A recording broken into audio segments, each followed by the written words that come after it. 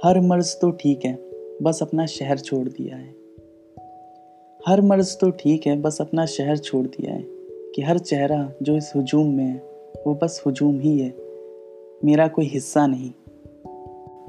कि दिन भर की होने वाली आप बीती हर गुजरे हुए वक्त की तरह गुजरा हुआ वक्त है, मेरे जिस्त का कोई किस्सा नहीं। और ये सारे काफिराना किस्से आपस में मिलकर एक नया किस्सा लिख जाएंगे। मेरे जैसे कुछ महजर रोज़ी तराशते परिंदे इन लफ्ज़ों को अपना समझकर एक खत की तरह पढ़ जाएंगे।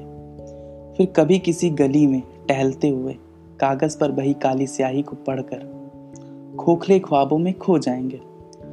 ये सभी इन फिजूल बातों को अपना समझकर एक नए ख्वाब को बुन देंगे कि लौटने की हर आस, कुछ अनकहे कयास और हर एहसास जो बुनियाद से जुड़ा हो पुराने परवाने के माफिक कहीं खो जाएंगे। रंग बिरंगे टिमटिमाते चौराहों पर उधारी मुखौटा पहने लोग नजर आएंगे, घूरो फिक्र में कि जाने अनजाने क्या कर दिया है। हर मर्ज तो ठीक है, बस अपना शहर छोड़ दिया है। पर अभी भी लगता है कि कहीं तो हैं दुनिया परस्ती के जाहिल जो अपनी यादों को कमज़ोर, शहर को लापता किसी कीमत पर होने ना देंगे। मौजूद हैं ऐसे आशिक जो तफूलियत की रग़बत, मस्कन की मुरव्वत, शबाब की मोहब्बत को यूं अनजान होने ना देंगे।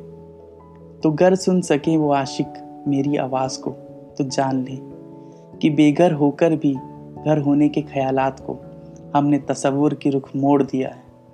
हर मर्ज तो ठीक है, बस अपना शहर छोड़ दिया है।